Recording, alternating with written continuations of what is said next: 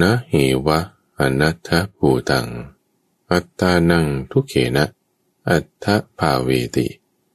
ธัมมิกัญจะสุขังนะปริจจชาติตัสมิงจะสุเขอนะหิมุจจิโตโหติก็บุคคลในธรรมวินัยนี้ย่อมไม่นำความทุกข์มาทับถมตนที่ไม่มีทุกข์ทับถมต้องไม่สละความสุขอันประกอบด้วยธรรมที่มีอยู่และก็ไม่มัวเมาอยู่ในความสุขนั้นด้วยเธอนั้นรู้ชัดอยู่อย่างนี้ว่าเมื่อเรากำลังตั้งไว้ซึ่งการปรุงแต่งเหตุแห่งทุกข์อยู่เป็นอารมณ์วิราคะก็มีได้จากการตั้งไว้ซึ่งความปรุงแต่งนั้นเป็นเหตุและเมื่อเราเข้าไปเพ่งอยู่ซึ่งตัวเหตุแห่งทุกข์นั้นทำความเพ่งให้เจริญอยู่วิราคะก็มีได้ยินดีต้อนรับสู่สถานีวิทยุกระจายเสียงแห่งประเทศไทยด้วยรายการธรรมรับปรุณเป็นรายการแรกของทางสถานีเปิดขึ้นมาเพื่อให้จิตใจของเรานั้นมีความสงบเย็นมีความดีเป็นมงคลเรามาเริ่มทำการปฏิบัติในทุกวันอังคารเป็นช่วงของจิตตวิเวกเป็นช่วงเวลาที่เราจะมาฝึกจิตให้มีความวิเวกมีความสงบมีความหลีกเร้นวันนี้เรามาฝึกกระทำการพิจารณาให้เห็นเหตุแห่งทุกข์ทำความเพียรชนิดที่มีผลก่อนที่เราจะไปทำการพิจารณาท่านผู้ฟังเรามาทำจิตให้สงบกันสักครู่หนึ่งเริ่มต้นโดยการเจริญอานาปานสติฝึกจิตของเราให้มีอารมณ์อันเดียวไม่ว่าเราจะอยู่ในอิริยาบถใดอยู่กับใครสถานที่ไหนเวลาใดก็ตามสามารถปฏิบัติได้ท่านผู้ฟังจะลืมตาหลับตาเดินนั่งนอนยืนได้หมดอะเพราะมันเป็นการปฏิบัติที่จิตของเราหายใจอยู่ใช่ป่ะอย่าไปอ้างเลยว่าไม่มีเวลาปฏิบัติทำกับข้าวอยู่เหรอถ้ามีลมหายใจไหมก็ถ้าหายใจอยู่ก็ทำได้คุณฟังร่วมปฏิบัติกันไปพร้อมๆกันให้มาสังเกตลมหายใจไม่ต้องบังคับว่าให้มันสั้นมันยาวมันเร็วหรือมันช้ามันถี่หรือมันห่างมันจะแรงหรือมันจะค่อยให้มันเป็นธรรมชาติของเขาไปตอนนี้เรามาสังเกตลมไม่ต้องตามลมด้วยไม่ต้องตามลมเข้าไม่ต้องตามลมออกเพียงแต่แค่รับรู้คอยสังเกตเขาอาจจะหายใจแรงๆทดลองดูสัก 2-3 ครั้งรับรู้สัมผัสของลมได้นะที่ตำแหน่งไหนในบริเวณโพรงจมูกเอามันตรงนั้นเรามาสังเกตดูนะตำแหน่งทางเข้าทางออกของลมตำแหน่งนี้สำคัญทุกฝั่งที่จะเป็นเหมือนกับประตูเข้าประตูออกของอากาศที่เข้าไปสู่ในร่างกายและออกจากร่างกายของเราโพรงจมูกนี่นะเป็นประตูของอากาศถ้าเป็นอาหารน้ำประตูเขาก็อยู่ทางปากเรามาสังเกตตรงบริเวณจมูกนี้มันเปิดอยู่ตลอดจมูกปิดไม่ได้หายใจไม่ได้จะหายใจได้จมูกก็ต้องเปิดสังเกตดูไม่ต้องตามลมไม่ต้องบังคับลมดูอยู่นะที่ตำแหน่งเดียวในขณะที่เรามาสังเกตดูเนี่ยสติเนี่ยเกิดขึ้นทันทีท่านผู้ฟังสติแปลว่าการระลึกได้ระลึกถึงสิ่งที่ทำจำคำที่พูดแล้วแม้นานก็ได้เอาตอนนี้แหละไม่ต้องเอานานเอาตอนนี้ว่าเราอาจจะทำสิ่งนั้นสิ่งนี้อยู่แต่ก็ไม่ลืมลมสังเกตดูลมได้จิตของเราที่มาระลึกถึงลมหายใจได้นี้นั่นน่ะความระลึกได้นั่นน่ะคือสติทำสิ่งอื่นการรับรู้นั่นนี่อันนี้ต้องมีแน่นอนมีหูคุณก็ต้องได้ยินเสียงขณะที่รู้ลมอยู่นั่นแหละ หรืออาจจะมีความคิดนึกบางอย่างผ่านมาในใจหนึ่งคือธรรมารมณ์รับรู้ได้ด้วยมโนวิญญาณเราก็ไม่ลืมลมหายใจนี่แหละการระลึกรู้ถึงลมหายใจนั้นก็คือสติในขณะที่ก็มีความคิดอื่นผ่านมาแล้วล่ะเหมือนกันเราลืมตาเราเห็นภาพก็ในขณะที่เราก็รู้ลมอยู่ด้วยนี่แหละรู้ลมก็เห็นภาพด้วยไงหายใจไหมล่ะเวลาที่เห็นภาพหรือหายใจไหมเวลาที่ได้ยินเสียงกินอาหารอยู่ก็รู้ลมได้เอาฟังเสียงเห็นภาพดมกลิ่นมีความคิดนึกสมบัติทางกายเนี่ยมีแน่นอนในขณะเดียวกันก็ระลึกรู้ถึงลมด้วยนะความระลึกได้นั่นน่ะคือสติเกิดขึ้นด้วยพร้อมกันกับการรับรู้สิ่งอื่นๆต่างๆอย่าไปคิดว่าพอเรากำหนดสติละจิตมันจะต้องสงบนิ่ง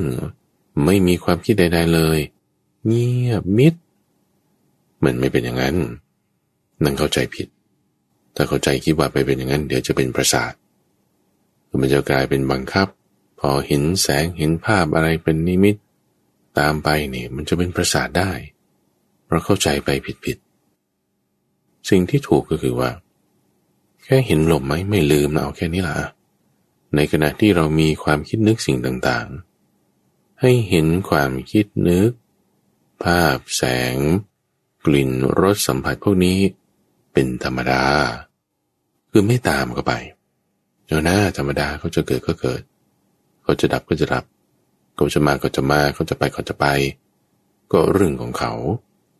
ตาหูจมูกลิ้นกายและใจที่จะไปรับรู้รูปเสียงกลิ่นรสโผฏฐัพพะธรรมารมณ์เรื่องของเขาอันนี้ธรรมชาติของเขาก็เป็นอย่างนี้แต่ตอนนี้ตัวเราทำอะไรระลึกถึงลมไม่ลืมไม่หลงไม่เผลอไม่ตามใครไปทั้งสิ้นไอ้ความที่ว่าเรามาระลึกถึงได้เนี่ยเป็นธรรมชาติของการที่มันจะแยกออกทันทีท่านผู้ฟังเอาคือถ้าปกตินะคุณบอกว่าไม่ได้จะมาตั้งสติเอาไว้มีเสียงชอบก็ไปเลยโอ้เพลงนี้คำพูดนี้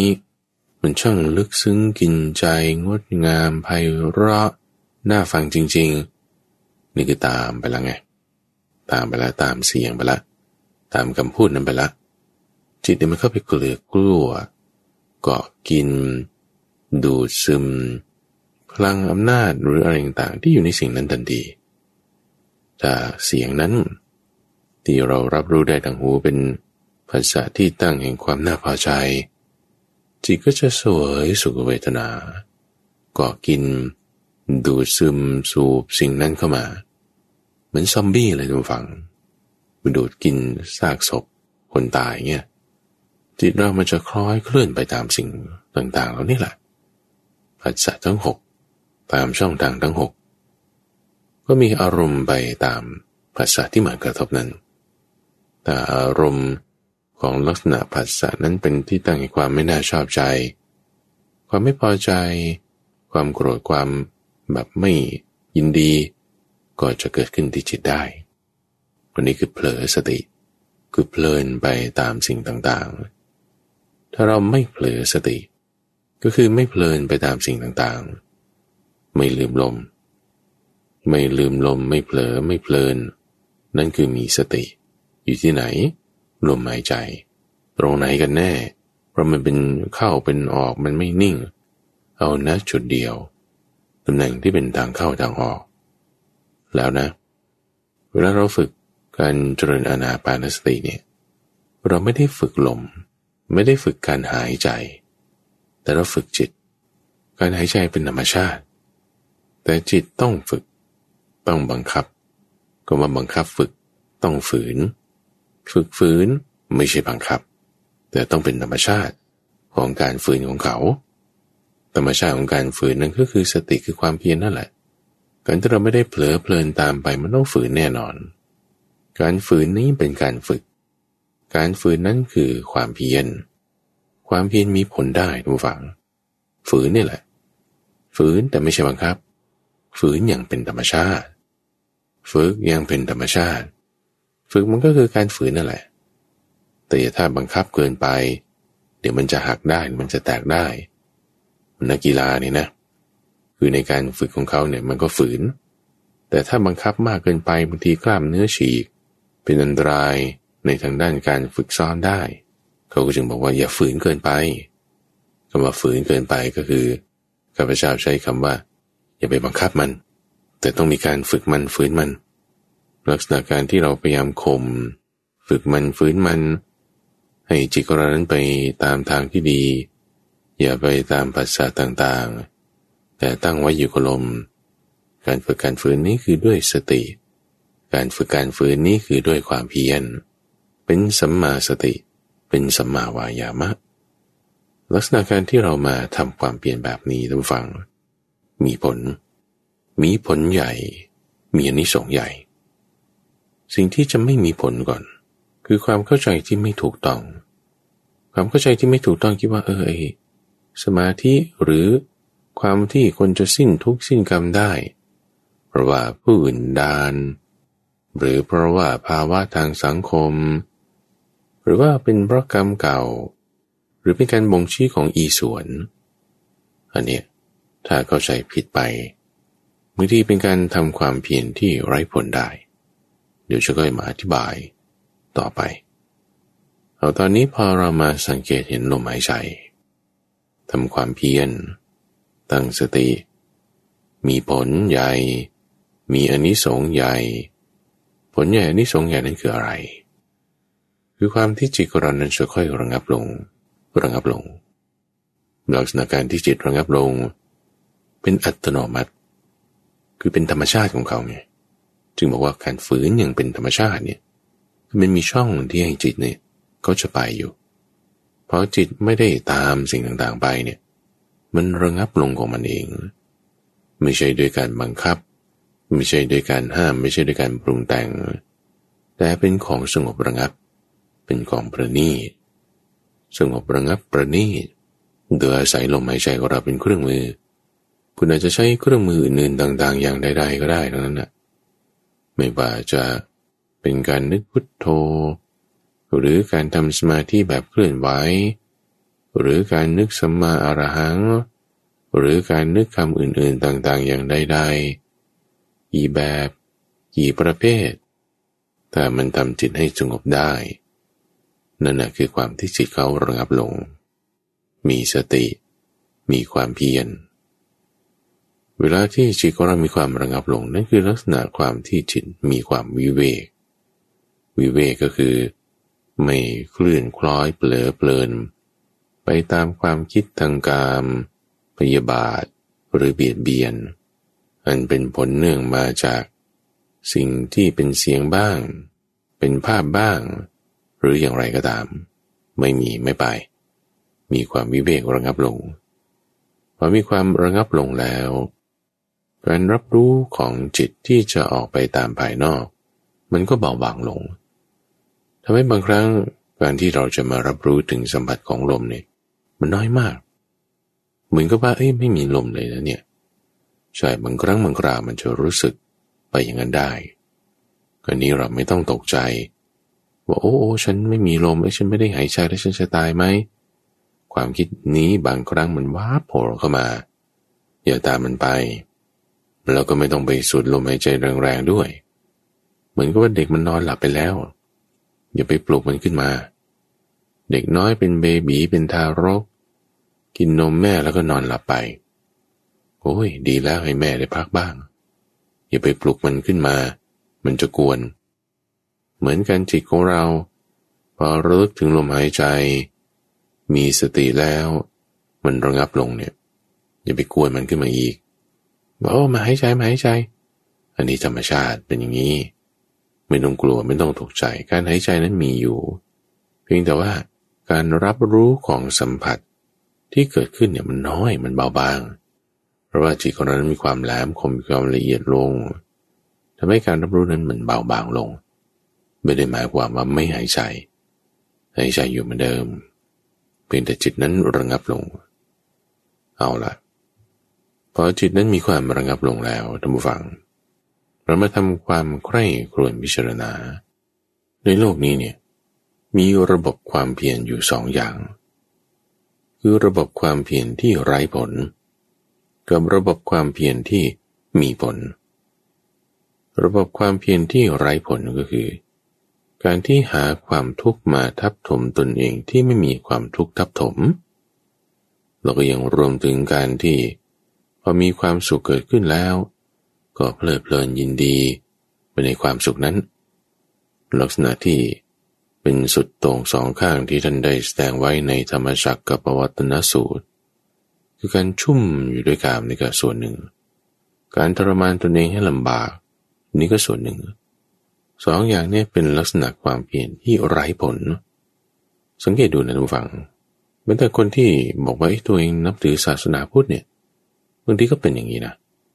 เอาไปหาความทุกข์มาทับถมตนเองเป็นยังไงเอาก็บางทีมาอยู่วัดกินนอนอยู่วัดเนี่ยมันก็ไม่สบายแล้วมันก็ลำบากใช่ปะโอ้ทำความเพียรกินมื้อเดียวหน้าสดไม่ต้องแต่งหน้านอนเตียงก็ไม่นอนละนอนพื้นปูเสื่อพื้นเดียวนอนไปโอ้ลำบาก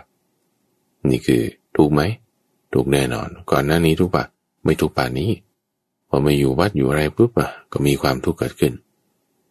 พอมาอยู่อย่างนี้แล้วจะทำจิตให้เป็นสมาธิได้หรือไม่ได้เอาเรายกไปก่อนเพียงแค่ว่ามาอยู่ลำบากบ้างอย่างนี้นะอยู่ลำบากบ้างแล้วก็ทำไปโดยความตั้งใจว่าอยู่ลำบากแล้วมันน่าจะดีขึ้นนะชีวิตพออยู่สัก3 วัน5 วัน7 วันเสร็จแล้วไปไหนกลับบ้านแล้วทำไงโอ้ยก็นอนเตียงนุ่มๆระหว่างที่บอกว่านอนเตียงลำบากอยู่ก็คิดถึงเตียงนุ่มๆที่บ้านหรือว่าระหว่างที่กินข้าวก้นบาตรพระมันก็ไม่ได้เหลือจะกินอะไรมากแล้วก็ไม่เหลืออะไรจะดีมากๆหรอกก็คิดอยู่ว่ากลับบ้านแล้วฉันจะไปสั่งอันนี้มากินไปซื้อไอ้นั่นมาบริโภคจะไปกินกับคนนี้พอกลับบ้านไปจริงๆก็ไปกินอย่างนั้นจริงๆพอกลับไปกินจริงๆแล้วแหมก็สบายใจมีความสุขจากความสุขที่คุณไปกินนั้นลักษณะที่หาทุกข์มาทับถมตัวเองคืออยู่บ้านเฉยๆก็ดีอยู่แล้วใช่ปะดันมาอยู่วัดลำบากเฉยๆแล้วก็พอเจอความสุขแล้วก็มัวเมาเพลิดเพลินไปในความสุขที่กินอาหารธรรมดาที่ฉันอยากจะกินตอนที่ฉันไม่ได้กินหรือว่านอนเตียงนุ่มๆได้นอนเตียงนุ่มๆจริงๆตามที่คิดไว้ตอนที่นอนพื้นธรรมดาก็มีสุขขึ้นมาเพลิดไปในความสุขนั้นเราคิดว่าทำแบบเนี้ยจะได้ผลเนี่ยคือขอโทษเถอะท่านผู้ฟังคือมันไม่ได้คือมันไม่เป็นนี่คือพูดถึงแบบเบาๆแล้วนะคือถ้าเอาแบบหนักๆเลยอย่างพวกที่ทรมานตนเองให้ลำบากเนี่ยเช่นไม่นุ่งผ้าไม่รับประทานอาหารหรือนอนยืนเดินบนหนามบางทีก็กำมือไว้จนกระทั่งให้เล็บเนี่ยมันทะลุออกไปอีกข้างหนึ่งหรือทำตัวแบบยืนเป็นสุนัขคือยืน4 ขาคลานไปอย่างนี้แหละทำอยู่อิริยาบถเดียวแต่มันอยู่สัก2-3 ปีคิดว่า2-3 ปีนี้ทำความเพียรแล้วแบบนี้แล้วมันก็จะได้ดีละเสร็จแล้วทำไงก็หยุดบ้างอาจจะทำต่อเนื่อง2 ปีหยุดสักปีหนึ่งหรือในระหว่างที่ทำ3 ปี5 ปีนั้นก็จะมี3 เดือนที่พักอยู่ในทุกๆปีในช่วงที่พักนั้นก็มีความสุขนะไม่ได้มีความทุกข์แล้วก็ยินดีในความสุขนั้นโอ้ฉันพ้นจากความทุกข์ประมาณนี้แล้วได้พักถึง3 เดือนโอ้พอใจยินดีพอใจในความสุขที่เกิดแล้วก็หาความทุกข์มาทับถมตนเองและเนี้ยท่านผู้ฟังเป็นเรื่องของความเพียรที่ไร้ผลแล้วก็คิดไปทำนองว่าเนี่ยเราได้ใช้กรรมเก่าไปแล้วเท่านั้นโดยเฉพาะยิ่งพวกที่คิดว่าจะมาปฏิบัติธรรมแล้วก็แก้บนหรือคิดว่าตัวเองได้ทำกรรมเอาไว้มาชดใช้กรรมเจ้ากรรมนายเวรนี่คิดว่าเป็นกรรมเก่าใช่ปะก็จึงมาทำอย่างนี้พระพุทธเจ้าก็มาบ่งชี้ว่าถ้าคิดแค่นี้นะแสดงว่าคุณมีกรรมเก่าที่ชั่วเป็นแน่น่าตำหนินี่ก็ที่ 1หรือบางคนอาจจะมีความคิดนึกไปว่าเนี่ยทำอย่างนี้แล้วเนี่ยทำความเพียรจุดนี้ลำบากอยู่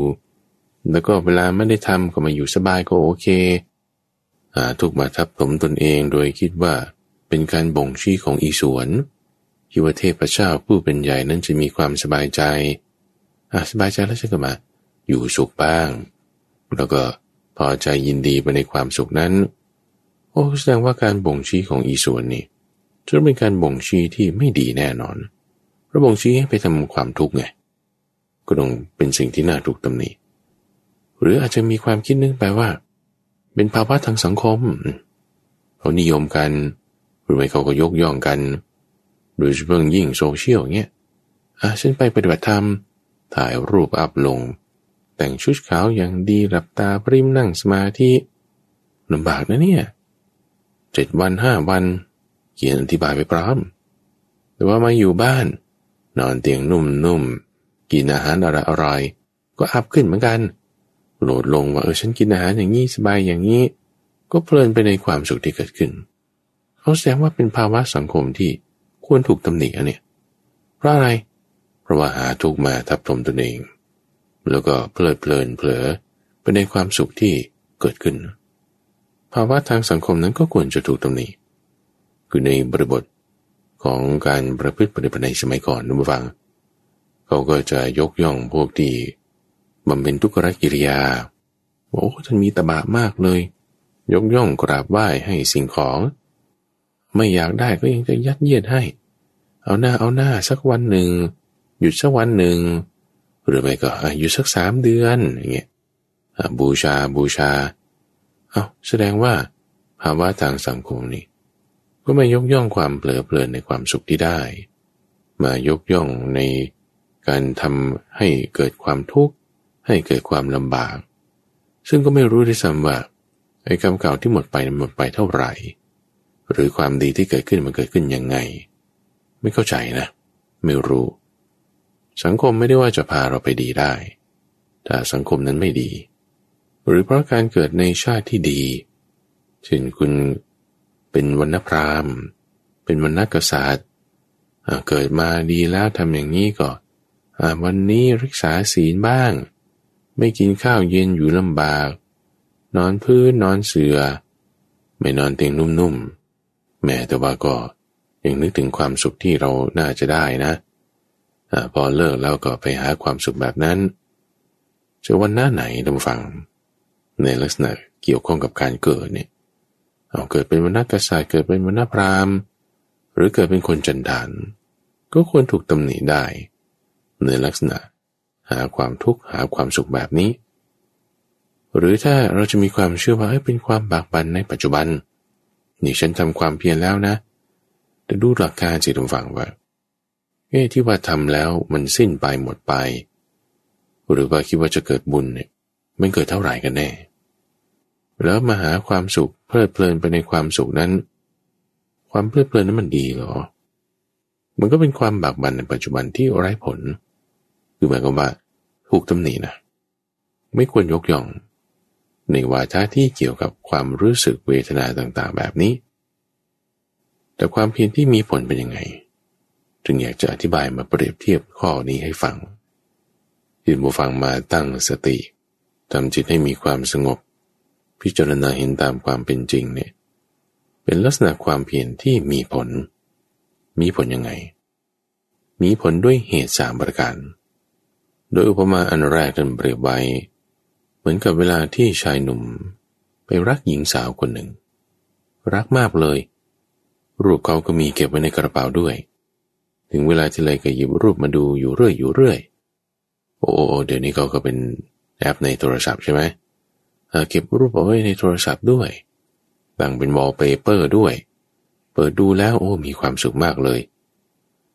พอปรากฏว่าเห็นผู้หญิงที่ตัวเองรักเนี่ยไปพูดคุยระริกซิกซีกับชายอื่นทำไมเธอปันใจให้ชายอื่น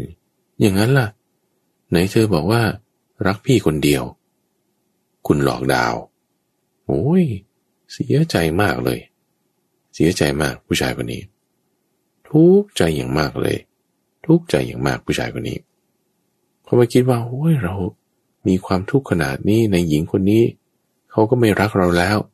จะไปตามง้องอนยังไงเขาก็ไม่สนมุ่งแต่จะไปหาชายอื่น อ้ทุกข์มากทุกข์มากอยู่มาวันหนึ่งท่านผู้ฟังชายหนุ่มที่เขาทุกข์มากกว่านี้เนี่ยเขามาคิดนะท่านผู้ฟังเขาก็มาคิดโอ้ทุกข์ป่านนี้เกิดขึ้นแล้วกับเราเพราะว่าเรามีความรักมีความยินดีมีความกำหนัดมีจิตปฏิภัทธ์เป็นในผู้หญิงที่เขาก็ไม่รักเราเอาอย่ากันนั่นเลยเราจะตัดใจเสียเราจะละฉันทะราคะในหญิงนั้นเสียต่อมาละได้พอละได้แล้วถามว่าเห็นผู้หญิงคนนี้เข้าไปพูดเล่นระลึกซิกซีกับชายอื่นคนเดิมนั่นแหละภาพบาดตาบาดใจเขาจะมีความทุกข์มีความไม่พอใจมีความเสียใจอีกไหมถ้าชายคนนี้เขาละความรักใคร่พอใจยินดีได้แล้วจริงๆนะตอบได้เลยท่านผู้ฟังแน่นอนว่าเขาก็ไม่เสียใจแล้วเหมือนอย่างท่านผู้ฟังที่เคยอกหักมาอย่างเงี้ยอาจจะมีความรักครั้งแรกเป็นปั๊บที่เลิฟเสร็จแล้วก็ต่อมาโอ้ยมันเสียใจนะเนี่ยเลยเลิกจากกันผ่านมา10 ปี20 ปีหวนกลับไปนึกถึงระลึกจำเหตุการณ์นั้นได้อีกครั้งหนึ่ง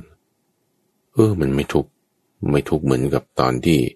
อยู่สถานการณ์ตอนนั้นนะเนี่ยก็เพราะว่าความรักใคร่พอใจในสิ่งนั้นเนี่ยเรากำจัดได้แล้วจึงไม่ได้จะมีความทุกข์เกิดขึ้นอีกอุปมานี้ท่านเปรียบเทียบไว้รวมอยู่ใน3 ข้อนี้ว่าคนเราจะทำความเพียรชนิดที่ได้ผลขึ้นมาได้นี่ให้จิตใจเราพ้นจากความทุกข์ได้ไม่ใช่เป็นความงมงายไม่ใช่เป็นความเชื่อผิดแต่เป็นสิ่งที่ถูกต้องในข้อแรกก็คือว่าไม่นำความทุกข์มาทับถมตนที่ไม่มีทุกข์ทับถมในที่นี้คือไม่ใช่ว่าจะไปทำตนเองให้ลำบากอยู่บ้านสบายก็โอเคนะก็ได้นะไม่มีปัญหาคือบางคนคิดว่าจะต้องมาอยู่วัดทำตนให้ลำบากมันอาจจะไม่แน่มันอาจจะไม่ถูกก็ได้แต่เผื่อว่าเราเพียงลำพังคิดว่าหาทุกข์มาทับถมตนแล้วฉันจะได้ดีขึ้นคิดอย่างนี้ไม่ถูกหรือ2ไม่ต้องสละความสุขที่ประกอบด้วยธรรมที่มีอยู่แต่ว่ามีความสุขใดที่มีอยู่ก็ไม่มัวเมาอยู่ในความสุขนั้นด้วยไม่มัวเมานะเพราะว่าถ้ามัวเมายินดีเผลอเพลินไปในความสุขเช่นอยู่วัดไม่ได้กินนั่นไม่ได้กินนี่คิดถึงว่าจะไปกินอันนั้นคิดถึงว่าจะไปกินอันนี้พอออกมาแล้วก็ได้ไปกินอันนั้นนอนตรงนี้นุ่มๆกินอันนั้นอร่อยเพลินไปสบายไปยินดีไปนั่นน่ะมันไม่ดีไงมันไม่ดีถ้าเรามีอยู่แล้วเช่นคุณมีอาหารดีๆกินคุณมีที่นอนนุ่มๆนอนก็ไม่มัวเมาในความสุขนั้นด้วยแบบนี้ถึงจะถูกท่านผู้ฟังเราให้พิจารณาในข้อที่3ท่านเปรียบเทียบไว้เหมือนชายหนุ่มรักหญิงสาวอย่างนี้แหละโดยยกเรื่องอุเบกขาขึ้นถ้าจิตของเราตั้งไว้ซึ่งอุเบกขาในขณะที่มีภาษาต่างๆมากระทบเหตุแห่งทุกข์นั้นมีอยู่แน่นอนเพราะว่านั่นคือตัณหาเรามีตัณหาอยู่บางทีมันซ่อนไว้ด้วยอวิชชาบังมีภาษาต่างๆมากระทบเนี่ยให้เราพยายามวางจิตให้เป็นเฉยเป็นกลางวางจิตให้เป็นกลางนั่นคืออุเบกขาเพ่งอยู่ซึ่งตัวเหตุแห่งทุกข์นั้นในที่นี้หมายถึงอุเบกขาในขณะที่โกรธหรือในขณะที่ชอบเนี่ยเห็นอยู่นั่นน่ะรู้ความโกรธเกิดขึ้นแล้วรู้ความชอบเกิดขึ้นแล้วพยายามตั้งไว้ซึ่งอุเบกขาจิตของเราเนี่ยมันจะแยกออกจากสิ่งที่ชอบจากสิ่งที่เกลียดนั้นโดยอัตโนมัติเลยมันอาจจะหนืดๆหน่อยนะมันอาจจะยืดๆหน่อยแต่ว่ามันจะค่อยๆแยกกันได้ด้วยอุเบกขาที่เราตั้งไว้จากความสุขความทุกข์ความพอใจความไม่พอใจสิ่งที่ชอบสิ่งที่เกลียดเกิดขึ้นแล้วเพ่งเฉพาะอยู่การเพ่งเฉพาะอยู่หมายถึงไงพยายามกำหนดเอาไว้ให้ได้นั่นคือสติไงสติเกิดขึ้นปุ๊บวิราคะคือความคลายกำหนัดในสิ่งที่ชอบในสิ่งที่เกลียดนั้นจะเกิดขึ้นทันทีที่ไหนในจิตใจของเรามันไม่ใช่ลำพังเพียงว่า คุณไปอยู่ในสถานที่ที่ลำบากแล้วมันจะดีพอมาอยู่ในสถานที่ที่สบายแล้วหาความสุขก็เป็นการปลดปล่อยก็เป็นความดีเหมือนกันโหมันไม่ใช่แค่นั้นแต่จิตใจคุณคิดยังไงถ้าจิตใจเราคิดแบบนี้ในขณะที่ไปอยู่ลำบากก็ไม่ได้จะขยะแขยงเกลียดชังไม่พอใจทำจิตให้เป็นอุเบกขาในขณะเดียวกันมีความสุขอย่างใดอย่างหนึ่งไม่ได้หาความสุขนั้นโดยอาธรรมแต่มีความสุขนั้นโดยธรรมที่เกิดขึ้นก็ไม่เพลินไปไม่ยินดีพอใจเพลิดเพลินตามไปแต่ให้จิตนั้นอยู่ในอุเบกขาด้วยสติที่ตั้งเอาไว้ไม่กำหนัดเพลิดเพลินในสิ่งที่เป็นสุขนั้นเพ่งอยู่พิจารณาอยู่เหมือนคนที่เขารักหญิงคนหนึ่งนั่นแหละเห็นแล้วก็พยายามวางอุเบกขานะจิตเราไม่เอาไปตามทางนั้นกำหนดไว้ให้เป็นอุเบกขาสิ่งที่มาให้เกิดทุกข์นั่นคือตัณหานี่ก็จะละไปได้นี่คือข้อที่หนึ่งเวลาเราทำความเพียรนะทุกฝั่งชีวิตของเราเนี่ยอย่างงมงายแต่ให้มีความแหลมคมให้มีความชัดเจนให้ประกอบด้วยปัญญาในประการที่หนึ่งนั้นคืออย่าไปนำความทุกข์มาทับถมตนซึ่งไม่มีความทุกข์ทับถมไม่ต้องสละความสุขอันประกอบด้วยธรรมที่มีอยู่แต่ต้องไม่มัวเมาในความสุขนั้นเพ่งเฉพาะให้เกิดอุเบกขาทำจิตของเราให้มีสติสัมปชัญญะแบบนี้ได้แบบนี้ดีเปรียบไว้กับชายหนุ่มรักหญิงสาวที่เขาไปหาคบชู้หาคบคนอื่นภายหลังตัดใจได้ความทุกข์นั้นก็ละไปดับไปหายไปประการที่สองดูฟังระบบความเพียรที่เรากำลังทำอยู่นี้ท่านเปรียบไว้เหมือนกับลูกศรที่ถ้ามันงอมันไม่ตรงมันโกงลูกศรที่เขาใช้ยิงกับคันธนูนี่แหละถ้ามันงอมันโค้งมันจะไปใช้ได้ไงมันใช้ไม่ได้เปรียบไว้กับจิตใจของเราเนี่ยที่ถ้ายังมีความยินดียินร้ายภาษาแบบนี้มายินดีภาษาแบบนี้มายินร้ายนั่นมันโกงนะเนี่ยจิตใจมันโค้งมันโกง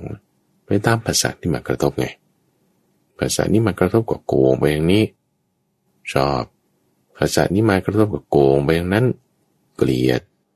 คนนี้พูดอย่างนี้โอเคไม่ว่าอะไร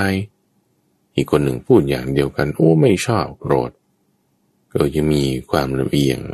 มีอคติเกิดขึ้นอยู่จิตเนี่ยไม่ตรงจิตเป็นจิตที่โกงเป็นจิตที่ไม่มีมาตรฐานคือสองมาตรฐานเขาเรียกว่า double standard ในที่นี้ไม่ใช่หมายความว่าตามลักษณะกฎหมายกฎหมายเลือกปฏิบัติกับคนนั้นแต่ทำไมไม่ปฏิบัติกับคนนี้นี่ไม่ใช่สองมาตรฐานในตามความหมายของข้าพเจ้านี้นะแต่สองมาตรฐานนี่หมายถึงเวลาที่คุณเลือกใช้กฎหมายใช้เหมือนกันเลยกับสองคนแต่เสียใจแทนคนนี้นะทำไมเขาจะต้องมาโดนแบบนี้แต่ก็จำใจทำอีกคนหนึ่งก็โดนเหมือนกันโดยกฎหมายข้อเดียวกันแต่ก็รู้สึกสะใจว่ามันทำไม่ดีเลยสมควรแล้วมันควรจะโดน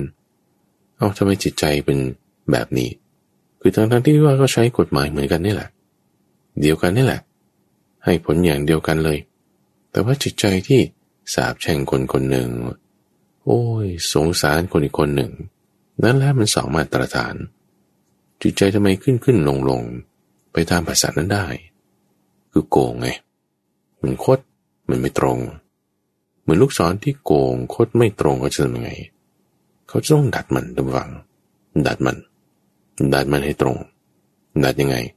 ถ้าลำพังจะเอาแรงใส่เข้างอเข้าเดี๋ยวมันจะหักได้เขาก็จะต้องเอาไฟมารนซะก่อนให้มันร้อนให้มันนุ่มมันอ่อนเสร็จแล้วก็ไปจุ่มในน้ำข้าวเพื่อมันเหมือนกับมีอะไรมาประสานอยู่ข้างในแล้วก็เอาไปงัดใส่กับไม้ง่ามรีเป็นสองง่ามออกมาแบบนี้งัดใส่กันอันหนึ่งก็ดันเอาไว้อันหนึ่งก็งัดเอาไว้เวลามันงัดทั้งดันทั้งดึงเนี่ยมันก็ตรงขึ้นมาได้โดยรักษาที่ไม่ให้ลูกศรหักด้วย ตรงไหนมันยังไม่ตรงก็ไปลนไฟอีกชุบน้ำข้าวด้วยเราก็ไปงอใส่ตรงจุดนั้นตรงไหนมันยังงออยู่อีก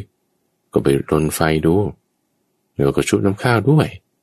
แล้วก็งอใส่เข้ากับไม้งามอีกดัดไปเนี่ยไล่ไปทีละจุดเดี๋ยวมันจะตรงขึ้นมาได้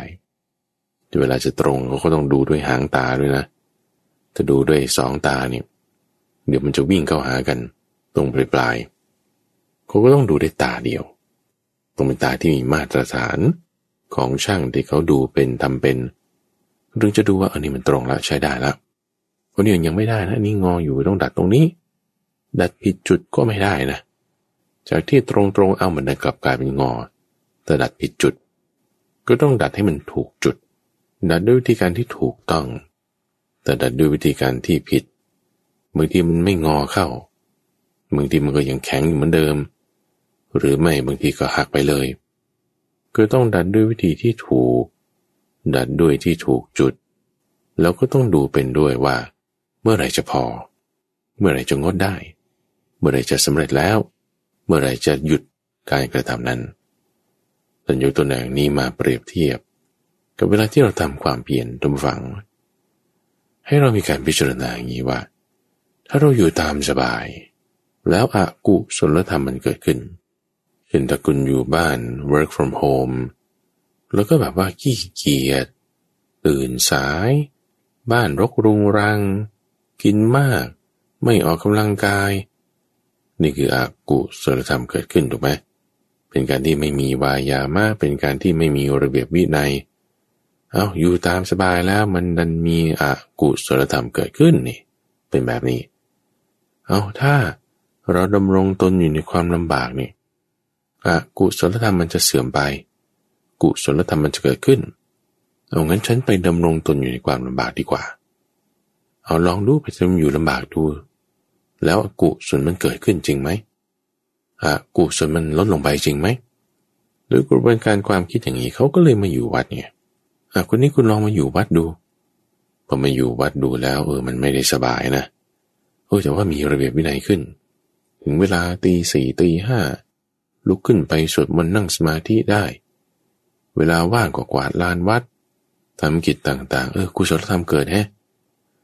กุศลธรรมคือความขี้เกียจขี้คร้านมันหายไปลาไปการทำความเพียรแบบนี้มีผลนะดีนะแล้วมันต่างอะไรกับกรณีแรกโน้นที่ได้พูดไปก่อนความเข้าใจไงถ้าเข้าใจแบบงมงายความเพียรแบบเดียวกันเนี่ยไม่มีผลไร้ผลแต่เข้าใจด้วยปัญญาความเพียรแบบเดียวกันนั่นน่ะมีผลมากได้ผลใหญ่ซ้ำอีกครั้งหนึ่งนะฟังเรามีความคิดว่าฉันอยู่ตามสบายแล้วกุศลธรรมเกิดกุศลธรรมเสื่อมถ้าอยู่ลำบากแล้วกุศลธรรมมันมีกุศลธรรมมันลดไปควรอยู่ลำบากซะจะดีกว่าอยู่ลำบากนี่หมายความว่าก็ถ้าลูกศรคุณงอคุณโกงก็ต้องมาดัดไงดัดให้มันตรงตอนดัดเนี่ยต้องร้อนแน่นอนต้องหนักแน่นอนต้องฝืนแน่นอนเพราะมันดัดกับไม้งามไงไฟเนี่ยมันเปรียบไว้เหมือนกับความเพียรที่เราต้องใส่ลงไปน้ำข้าวเนี่ยเปรียบเหมือนกับศรัทธาที่เราต้องมีแรงที่เราใส่ลงไปนั่นนะคือสติสัมปชัญญะไม้งามนี่สองอย่างคือสมถะวิปัสสนาตรงจุดที่คุณใส่ลงไปต้องให้ถูกจุดนั้นตำแหน่งนั้นดูได้ด้วยสติแล้วเวลาเล็งด้วยหางตาเนี่ยหมายความว่าถ้าบอกว่ากุศลธรรมมันเกิดมีขึ้นแล้วนะกุศลธรรมมันเสื่อมไปแล้วเนี่ยก็ต้องหยุดนะมันก็ไม่ได้จำเป็นต้องดัดอีกงั้นฉันก็อยู่สบายได้อยู่สบายแล้วก็ต้องกลับไปในข้อแรกนั้นว่าไม่มัวเมาอยู่ในความสุขนั้นด้วย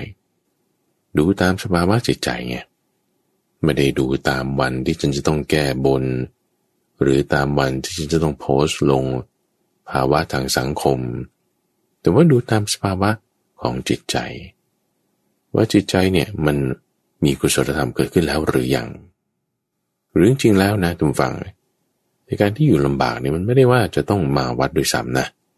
คุณอยู่บ้านนั่นแหละ เดี๋ยวนี้ work from home ต้องอยู่บ้านล็อกดาวน์อะไรต่างๆก็อยู่ลำบากได้ที่บ้านเช่นถ้าสมมุติว่าคุณอยู่ตามสบายแล้วเกิดขี้เกียจบ้านรกรุงรังขยะไม่เก็บสิ่งของต่างๆไม่เข้าที่เรียบร้อยอยู่สบายเกินไปเนี่ยแล้วมันดันกลายเป็นความไม่มีวินัยเอาเก็บดูทำความสะอาดดูทำความสะอาดเองเก็บเองเนี่ยมันไม่ได้สบายนะมันลำบากเอาพอลำบากแล้วทุกอย่างเข้าที่เรียบร้อยตั้งวินัยขึ้นได้ไหมถ้าระวางมั่วซั่วมันก็รกรุงรังเหมือนเดิมอีกเอากำหนดกุศลธรรมให้มันได้ในความลำบากที่เกิดขึ้นจากการทำความสะอาดนั่นแหละเอาสร้างระเบียบขึ้นมานั่นเป็นกุศลกำจัดนิสัยมักง่ายต่างๆนั่นอกุศลกำจัดออกมีระเบียบวินัยกุศลสร้างขึ้นอยู่บ้านลำบากโดยการทำความสะอาดก็สามารถที่จะทำกุศลธรรมให้เกิดขึ้นได้ละสิ่งที่เป็นอกุศลธรรมนั้นได้เวลาที่ช่างสอนเขาลนลูกศรที่มันงอมคดจนกระทั่งตรงใช้การได้ดีแล้วเนี่ยก็ไม่ได้มีความจำเป็นด้วยการที่จะลนด้วยการที่จะดัดอีกต่อไปลักษณะที่สองแบบนี้ความเพียรความบากบั่นจึงมีผลขึ้นมาได้ไม่ใช่เป็นเรื่องงมงายแต่เป็นความเข้าใจที่ต้องถูกต้องในสิ่งที่ลำบากที่เราจะไปทำนั่นแหละความลำบากนั้นน่ะจึงไม่เรียกว่าเป็นการสุดโต่งแบบลักษณะการหาทุกข์มาทับถมตนเองแต่เรียกว่าเป็นการฝืนการบังคับการทำความเพียรในรูปแบบที่อยู่ในขอบเขตของกุศลที่คุณทำได้เพราะฉะนั้นการอยู่ลำบากเนี่ยอย่าไปบอกว่าไม่ดีหรืออย่าไปบอกว่าดีไม่ดีแน่นอนแต่เพราะว่าเป็นการหาทุกข์มาทับถมตนเองที่ไม่มีทุกข์ทับถมเป็นความเชื่องมงายเป็นการแก้บนเป็นเรื่องเข้าใจผิดแต่ว่าดีแน่นอนแต่บอกว่ากุศลธรรมมันลดลงไปคือความเข้าใจผิดคือความขี้เกียจขี้คร้านดีแน่นอนว่ากุศลธรรมมันเกิดขึ้นคือความเข้าใจถูกเป็นปัญญาเป็นความเพียรมันอยู่ที่เหตุปัจจัยเงื่อนไขแบบนี้ยิ่งต่อไปทุกฝั่งลักษณะความเพียรที่มีผลเหมือนอย่างที่เราทำอยู่ณขณะนี้คือระบบของการประพฤติพรหมจรรย์ระบบของการประพฤติพรหมจรรย์คืออะไรคือทางสายกลางได้แก่ศีลสมาธิและปัญญามัชฌิมาปฏิปทาทุกฝั่งคือทางสายกลางเป็นระบบการประพฤติปฏิบัติทั้งสายของการปฏิบัติเนี่ยเป็นความเพียรที่ได้ผลเป็นทางสายกลาง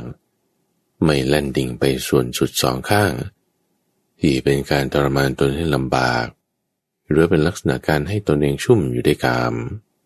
แต่รักษาให้มันอยู่ตรงกลางๆโดยการมีศีลมีสมาธิมีปัญญาศีลสมาธิปัญญา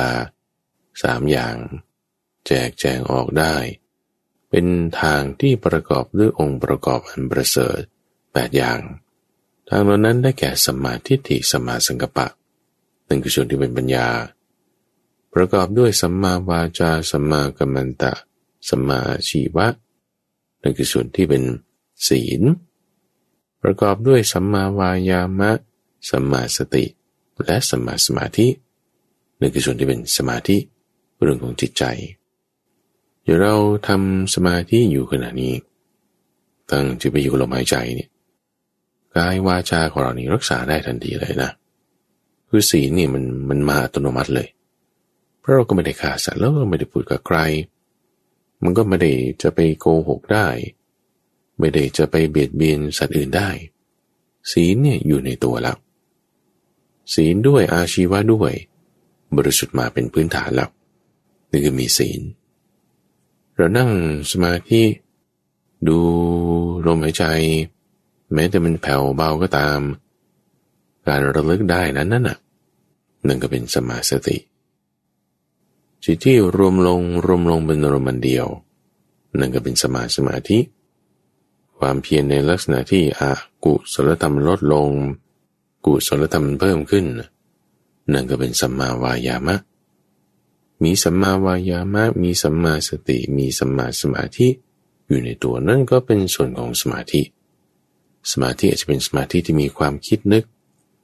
อาจจะเป็นสมาธิที่ไม่มีความคิดมันได้ทั้งนั้นสมาธิที่มีความคิดก็ยังมีวิตกวิจารได้ยินเสียงเห็นภาพอะไรต่างๆนั่นอยู่ลืมตาเดินยืนนั่งได้หมดสมาธิชนิดที่ไม่มีความคิดก็คือไม่มีวิตกไม่มีวิจารมีแต่อุเบกขาอยู่อย่างเดียวแบบนั้นก็มีได้หลายระดับมีหลายอย่างให้เล่นได้ในสมาธิส่วนเวลาที่เรามีความเข้าใจที่ถูกต้องด้วยปัญญาคือการที่แบบว่าเราไม่ได้ไปคิดในทางการปฏิบัติหรือเบียดเบียนนั่นก็เป็นสัมมาสังกัปปะส่วนที่เป็นปัญญาหรือความเข้าใจของเราที่ถูกต้องในเรื่องของระบบการปฏิบัติที่จะได้ผลที่จะมีผลเปรียบเทียบกับระบบของการปฏิบัติที่ไม่มีผลไร้ผลหรือได้ผลน้อยความเข้าใจที่ไม่งมงายที่ด้วยปัญญาไม่เป็นเรื่องหลอกลวงแต่ว่าเป็นความแจ่มแจ้งเป็นความถูกต้องนั่นก็เป็นส่วนที่เป็นปัญญาเหมือนคนที่เขามีตาเขาช่วยเล็งดูให้ว่ามันตรงหรือยังมันถูกหรือยังนั่นคือปัญญาดูการปฏิบัติตลอดสายเนี่ยมันจะเป็นการที่ให้เกิดความเปลี่ยนที่มีผลขึ้นมาได้แล้วถ้าเราเจาะลงไปอีกนะท่านผู้ฟังในศีลสมาธิปัญญาองค์ประกอบ8อย่างเนี่ยยังมีส่วนอื่นๆที่ช่วยเหลือเกื้อกูลกันมาได้เช่นการสำรวมอินทรีย์การสำรวมอินทรีย์เนี่ยจะเป็นตัวสนับสนุนให้ศีลของเราเปลี่ยนเป็นสมาธิได้หรือการที่รู้จักคบกัลยาณมิตรคบคนดีๆที่จะไม่ได้ชักชวนเราไปผิดศีลคบคนดีๆที่เขาจะชักชวนเราไปในการทำความดีต่างๆเป็นกุศลธรรมหรือแม้แต่การรู้ประมาณในการบริโภคกำหนดสติไว้อยู่กับเวทนาที่เรารับประทานอาหารอิ่มแล้วพอแล้วก็หยุดอย่าไปกินจนกระทั่งโอ้โหถึงคอหอยแต่รู้จังหวะรู้ความเหมาะสมนั่นช่วยให้สมาธิเกิดขึ้นได้ดีหรือว่าการที่ประกอบอยู่ในธรรมมันเป็นเครื่องตื่นคือฌานกัลยาณธรรมบางทีเราอยู่บ้านอย่างเงี้ยเดี๋ยวก็นอนกลางวันเดี๋ยวก็นอนกลางวันงดซะเป็นยังไงช่วงพรรษาเนี่ยงดนอนกลางวันซะข้าพเจ้าว่ามันจะดีนอนยามเดียวครั้งเดียวตอนกลางคืนตื่นลุกขึ้นก่อนที่พระอาทิตย์จะขึ้นแล้วในระหว่างวันนั้นไม่นอนอีกทำความเพียรในรูปแบบต่างๆสิ่งที่เรียกว่าฌานกัลยาณโยกเนี่ยช่วยได้หรือว่าการอ่านหนังสือธรรมะการฟังธรรมะอยู่เป็นประจำไม่ว่าจะพระไตรปิฎกบ้างหนังสือของครูบาอาจารย์องค์นั้นองค์นี้กันเทศหรือพระสูตรอันใดฟังอ่านมันเป็นตัวเสริมให้การปฏิบัติของเราดีขึ้นได้เราก็ยังมีความอยู่อย่างสันโดษไม่ไปคลุกคลีกับคนนั้นคนนี้แต่ว่ายินดีมีเมตตากรุณาอุเบกขามุทิตาด้วยก็แผ่ไปแต่ไว้ให้สรรพสัตว์ทั้งหลายด้วยความสันโดษด้วยความเมตตาสมาธิของเรามันก็จะรวมลงเกิดขึ้นได้ง่ายลักษณะของศีลสมาธิปัญญาธรรมฝังเป็นทางสายกลางเป็นเรื่องราวที่อยู่ในมรรคมีองค์8ประการเป็นสิ่งที่ไม่ใช่ความงมงายเป็นสิ่งที่ว่าประกอบด้วยปัญญาคือบางทีเราอาจจะแบบว่าเผลอเพลินงงมึนงมงายมาปฏิบัติตามศีลสมาธิปัญญานั่นมันยังดีท่านผู้ฟังมันยังดีเพราะว่าถึงแม้ด้วยเหตุที่แบบก็ยังไม่รู้นะเพราะว่าคุณเรามันก็ไม่ได้ว่าจะพ้นทุกข์มาตั้งแต่แรกใช่ไหมล่ะมันก็ด้วยความทุกข์นั่นแหละบีบคั้นมา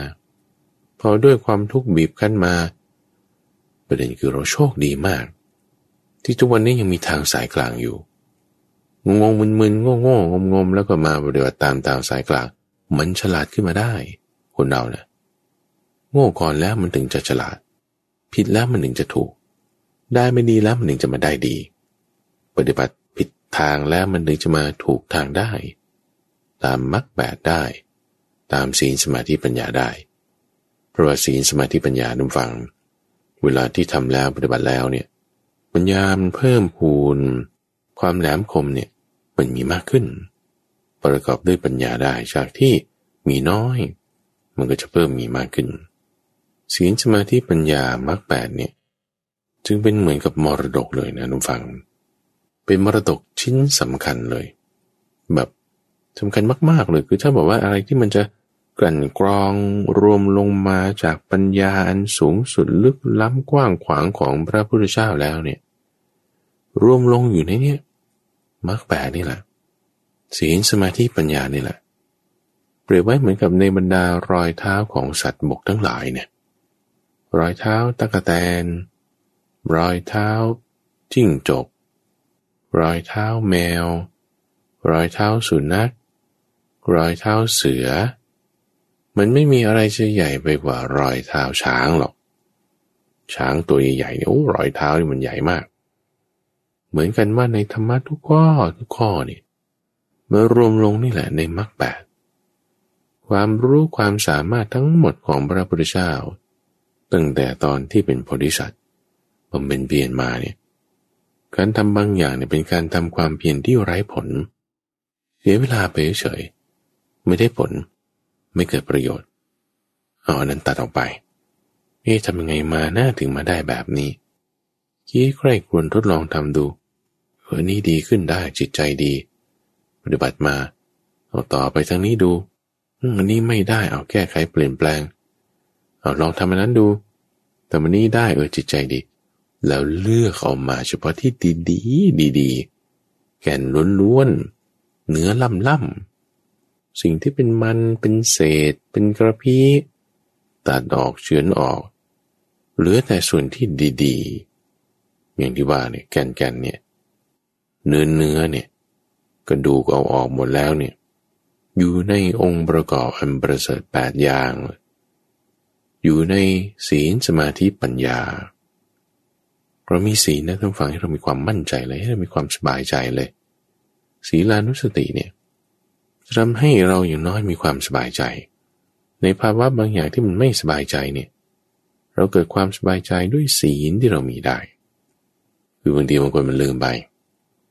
ตกใจลืมไปว่าฉันมีศีลเจ็บไข้ได้ป่วยแล้วอย่าลืมตั้งสติไว้ศีลสมาธิปัญญาเป็นมรดกของพระพุทธเจ้าที่ท่านกลั่นกรองเลือกเฟ้นใคร่ครวญถ้าจำอะไรไม่ได้เลยนะในการเทศน์วันนี้นะต้องจำไม่ได้เลยเรื่องศีลสมาธิปัญญาต้องจำไม่ได้เลยว่าเป็นระบบการประพฤติปฏิบัติที่จะให้ได้ผลต้องจำไม่ได้เลยว่านี้เป็นมรดกของพระพุทธเจ้าจำได้แล้วเอามาทำเอามาปฏิบัติจิตใจของเราจะดีขึ้นเราจะมีความมั่นใจเลยเราจะมีความเข้าใจเลยว่าโอ้ยเรานี่โชคดีมากๆเลยนะที่ยังเกิดมาในสมัยที่ยังมีคำสอนของพระพุทธเจ้าอยู่ที่ดูทุกฝั่งในสถานการณ์ที่มันแบบเป็นสงครามหรือเป็นสถานการณ์ที่มันน่าสิวหน้าขวานมีอันตรายอะไรต่างๆรอบด้านเช่นมีโรคระบาดมีสงครามมีม็อบประท้วงหรือว่ามีการปล้นสะดมเกิดขึ้นเนี่ยมีความไม่สงบอย่างใดอย่างหนึ่งเป็นสภาวะที่บางทีคนเราก็ฉกฉวยโอกาสในการหาประโยชน์เข้าตัว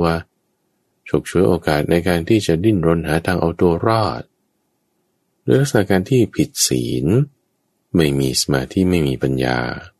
มันก็ออกมาในรูปแบบของการเบียดเบียนกันแต่ด้วยความที่ว่าในสมัยนี้บางคนยังมีศีลบางคนยังมีสมาธิบางคนยังมีปัญญาด้วยศีลสมาธิปัญญาที่มีทำให้การเบียดเบียนเนี่ยอย่างน้อยมันก็ยังถูกจำกัดอยู่ในวงบางวงอยู่ในกลุ่มบางกลุ่มเอาเราจะให้หลีกออกจากกลุ่มที่มีการเบียดเบียนได้เราก็ต้องมีศีลสมาธิปัญญาระวังระบบของความเพียรของเราเนี่ยจะได้ผลขึ้นมาให้เรามีความมั่นใจในคำสอนข้อนี้ให้เราปฏิบัติตามอย่างต่อเนื่องโดยลักษณะการกระทำอย่างนี้ท่านผู้ฟังต่อให้สิ่งบางอย่างเวทนาบางอย่างมันเกิดขึ้นจากกรรมเก่าก็จริงเราก็ยังไม่ถูกตำหนิเพราะว่าเรามีศีลสมาธิปัญญาต่อให้เวทนาบางอย่างเรื่องราวบางอย่างมันเกิดจากผู้อื่นบันดาลให้ก็จริงเช่นโรคภัยไข้เจ็บ มีเชื้อโรคทำมาหรือการตัดสินใจของคนบางคนมันมีผลต่อชีวิตของเราโดยการกระทำของคนอื่นภาวะทางสังคมเป็นแบบนี้แต่ถ้าเรามีศีลสมาธิปัญญาใช่ไหมความดีเกิดขึ้นตรงนั้นนะจะถูกตำหนิไม่ได้เลยหรือว่าจะเป็นเรื่องของเทพอีสวนบันดาลการบ่งชี้ของอีสวนให้เกิดสุขหรือทุกข์แบบนี้เป็นไปได้แต่ด้วยความที่เรามีศีลสมาธิปัญญานะทุกฝั่งความดีเกิดขึ้นตรงนั้นเลยนะตำหนิไม่ได้เลยนะหรือคุณจะเกิดเป็นชาติกษัตริย์ชาติพราหมณ์หรือแม้แต่เกิดเป็นชาติจันทานมีเงินทองมากมายหรือไม่มีเงินทองเลยแบบเป็นมหาเศรษฐีอันดับหนึ่งอันดับสองของโลกอย่างเงี้ยหรือของประเทศอย่างเงี้ยก็ถ้ามีศีลสมาธิปัญญาโธ่ดีมากหรือเป็นยาจกคนเข็นใจไม่มีอันจะกินแต่มีศีลสมาธิปัญญานี้ตำหนิเขาไม่ได้เลยนะเขามีความดีอยู่ในจิตใจของเขานะด้วยความบากบั่นด้วยความภาคเพียร